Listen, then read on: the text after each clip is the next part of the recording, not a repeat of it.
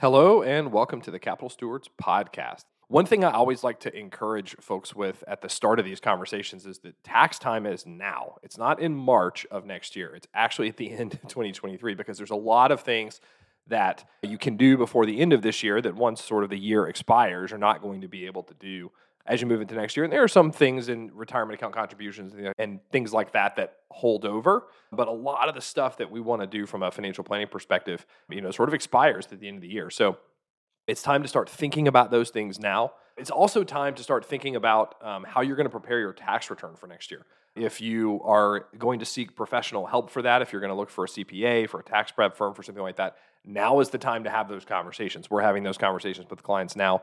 Once we get into tax season next year, what you'll generally find is that everyone is booked up. They're committed and they're booked up until taxes are due in April. So it's really hard to find somebody to do your taxes in March of the year that taxes are due. So start now. Start looking for professionals and building your team now so that you can have a really good plan going into tax year for next year. This is the year-end planning edition for 2023. We're going to talk about tips for year-end tax planning as we get to the end of the year. We're also going to talk about just other good financial planning, things that you should be thinking about as we move through November and head into December and get close to the turn of the calendar year into 2024.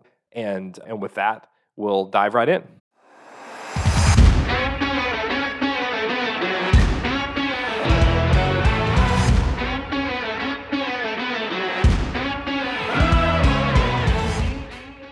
Hello, and welcome to the Capital Stewards Podcast. Are you a professional who wants straightforward, trustworthy financial strategies that you can act on? Are you entering your highest income earning years and discovering that your personal finances are becoming too complex? We get it. You're highly competent, but you don't have time to go deep on your personal finances the way you do with your day job. Hi, I'm Brian. Helping professionals make smart financial decisions is my passion. I run a financial advisory practice called the Capital Stewards and work with professionals like you who are trying to cut through the noise every day. It's time to stop Googling every question you have about money and dive into some real professional guidance. So let's get moving.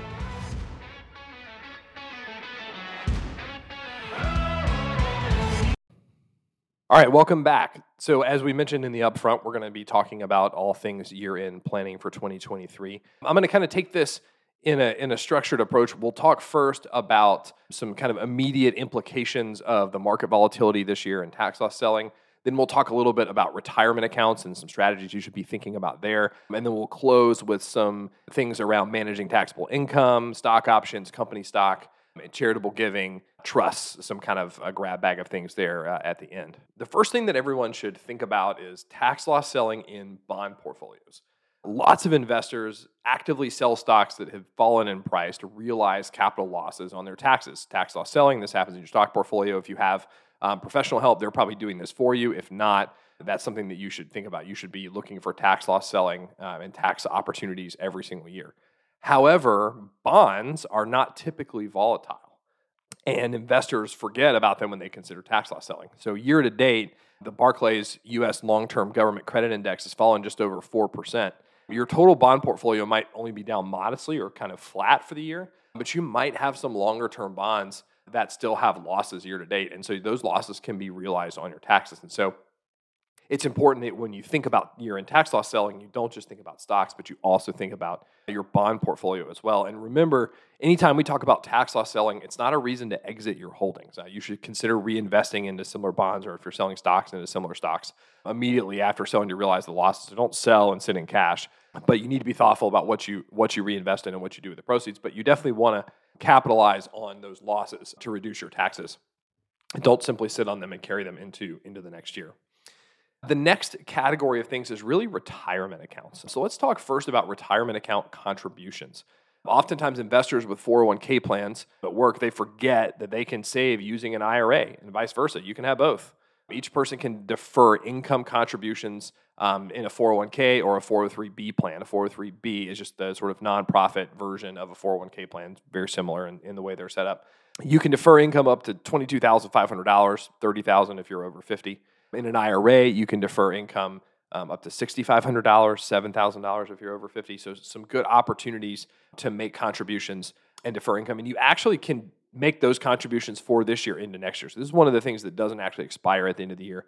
But typically you've got Christmas bonuses coming in. Maybe you've got some extra cash flow towards the end of the year. It's a good opportunity to maybe increase those contributions if you're not up to the deferral maximums already. If you own a business, there's actually a bigger income deferral opportunity here as well, because you actually are making contributions both as the employee and as the employer. And so there's some really big opportunities for deferring income for business owners, for 1099 employees, self-employed folks as you get through the end of the year. So make sure you talk to somebody about that and make sure that you're maximizing the opportunities to make retirement account contributions as we get towards the end of the year.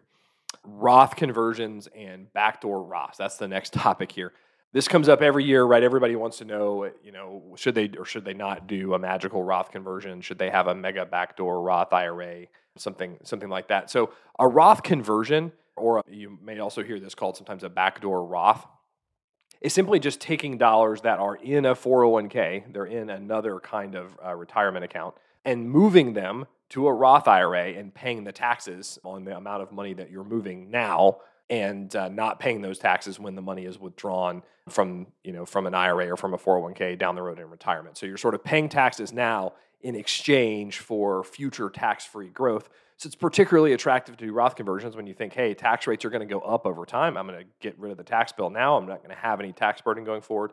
Or if we've got assets that are going to appreciate a lot, then Roth conversions can be particularly handy because as those assets grow in value, the tax liability also grows with them. But if I've already paid the taxes when I did the Roth conversion, then I don't owe any taxes on all that appreciation. So we think about Roth conversions when we're looking for tax rates to go up or when we have assets that are going to go up a lot over time. And it's simply moving assets from an existing IRA or a 401k into a Roth, paying that's a taxable distribution. So paying the taxes on that money now to take advantage of growth and better opportunities down the road. So as we get to the end of the year, obviously an opportunity to think about whether a Roth conversion makes sense for you in your situation. Roth conversions, I like to remind folks too, particularly if you're in a really high, sort of earning year, if you're in a high tax bracket this year, I think a lot of people talk about Roth conversions, but they're not necessarily right for everyone. And sometimes they may be right for you eventually, but not right now, or in some years they may make sense, in other years they don't make sense. So really work with your tax advisors, work with your financial team on, is this the right year to do a Roth conversion and take advantage of that? Required minimum distributions from retirement accounts. This one may sound sort of obvious, but the Secure Act of 2022 that was passed January of last year made a bunch of changes for individuals around RMD eligibility. So they made a bunch of changes around the exact year that you have to start taking those required minimum distributions. And they also made some changes for some kind of special use cases for different beneficiaries. And so I do think it's important that you make sure that you are taking distributions if you should be taking distributions. Currently, that's at age 73. So if you get to age 73, then you need to start taking distributions out of your 401k or your IRA.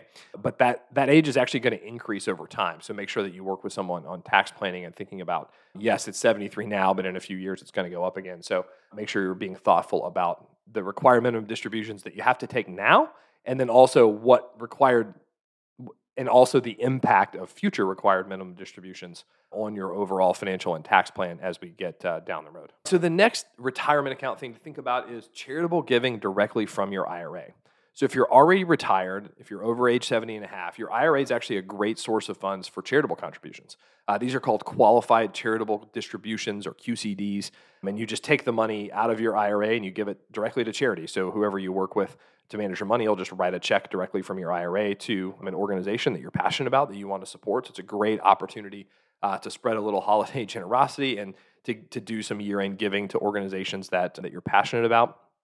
And those QCDs count towards your required minimum distribution. So if you've got large distributions coming out of an IRA or coming out of a 401k, giving some of that directly to charity is a great way to minimize the taxes that you would owe on that distribution. All right, the next category, this is something that I think a lot of folks forget about, but is really important, and that's simply managing your taxable income. So if you're a business owner or you're a 1099 employee, self-employed, if you have some ability to control what your actual income is, this is pretty straightforward, and it's a really effective strategy. You can look at your projected taxable income for 2023 and for 2024 and consider accelerating or deferring some of that income, either accelerate it into 2023 or defer it and not take it until 2024. And that's especially a good idea if your business income tends to be spiky. If it tends to be high in some years and low in others, you may be better off paying out a smooth tax rate over time than a really high tax rate if you jump through a tax bracket in one year and then a much lower rate in the next year. Also, if you're on the border between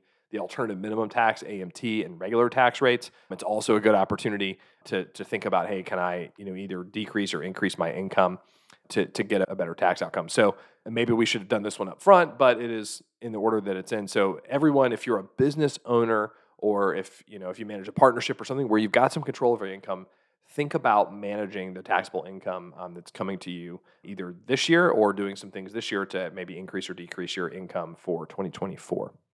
The next topic here is smart strategies for company stock options and for company stock. If you can choose when to exercise options, 2023 may be a good year to exercise some of your stock options. You may have losses elsewhere, especially in your bond portfolio. We talked about that a little bit earlier. We've seen a lot of market volatility. So if you've got some realized losses that you've accrued, even if your total value of your portfolio is up throughout the year, if you've got some realized losses because of the volatility that happened throughout the year, you can use that to help offset some of the additional income that comes out of realizing those stock options. Also, if you've got ISOs or incentive stock options, now might be a good time to kick off that 1-year holding period that is required to receive preferential capital gains tax treatment after you exercise your options. I know it's a mouthful, but if you have incentive stock options, which are not, it's probably the minority of stock options holders, but it is a category of stock options. If you hold them for a certain period of time, you get preferential capital gains tax treatment instead of income tax treatment. And if you've been listening to this show or following along, obviously capital gains tax rates are a lot lower than income tax rates. So we want to have capital gains taxes to the extent we can. And so think about exercising stock options as we get towards the end of the year, particularly if you have ISOs or if you've got losses in your portfolio that you can use to offset some of the gains from just regular non-qualified stock options. So if you've got stock options, a good idea to just revisit those at the end of the year and think about what you should do as you get into the end of the year. And the last topic I wanted to talk about is trust. As you get towards the end of the year, a lot of trusts have specific requirements for paying out income, paying out capital gains, making certain kinds of investment decisions, asset allocations, all those kinds of things. And so if you are involved in managing a trust, it's a good opportunity as you get to the end of the year to just check and make sure that you've done all the things that you need to do. And those are all outlined in the trust document. So if you've got a trust, you can look at the trust document and it will tell you exactly what you've got to do every single year. But make sure you've done all of those things before we get to the end of the calendar year. So just to kind of wrap all of this up, tax time is now. It's not March of next year. So start thinking about tax planning, how you're going to do your tax prep and do your tax planning for 2023 in early 2024. Start thinking about that now in the fall. And if you need professional guidance, you can certainly reach out to us. We'd be happy to help you. We can connect you with folks that we use to do tax prep and tax planning as well. But now is the time to get that professional support, not in the height of tax season in the spring when everyone is looking for a CPA and there aren't any around. And also now is the time to think through all the different categories of stuff that I laid out for year-end tax planning. Make sure that you've done everything that you need to do to minimize your tax bill for 2023. We work with our clients proactively on all this stuff. So all of this stuff is things that we are thinking about on behalf of our clients every single year and thinking through, do they need to do this? Should they do this?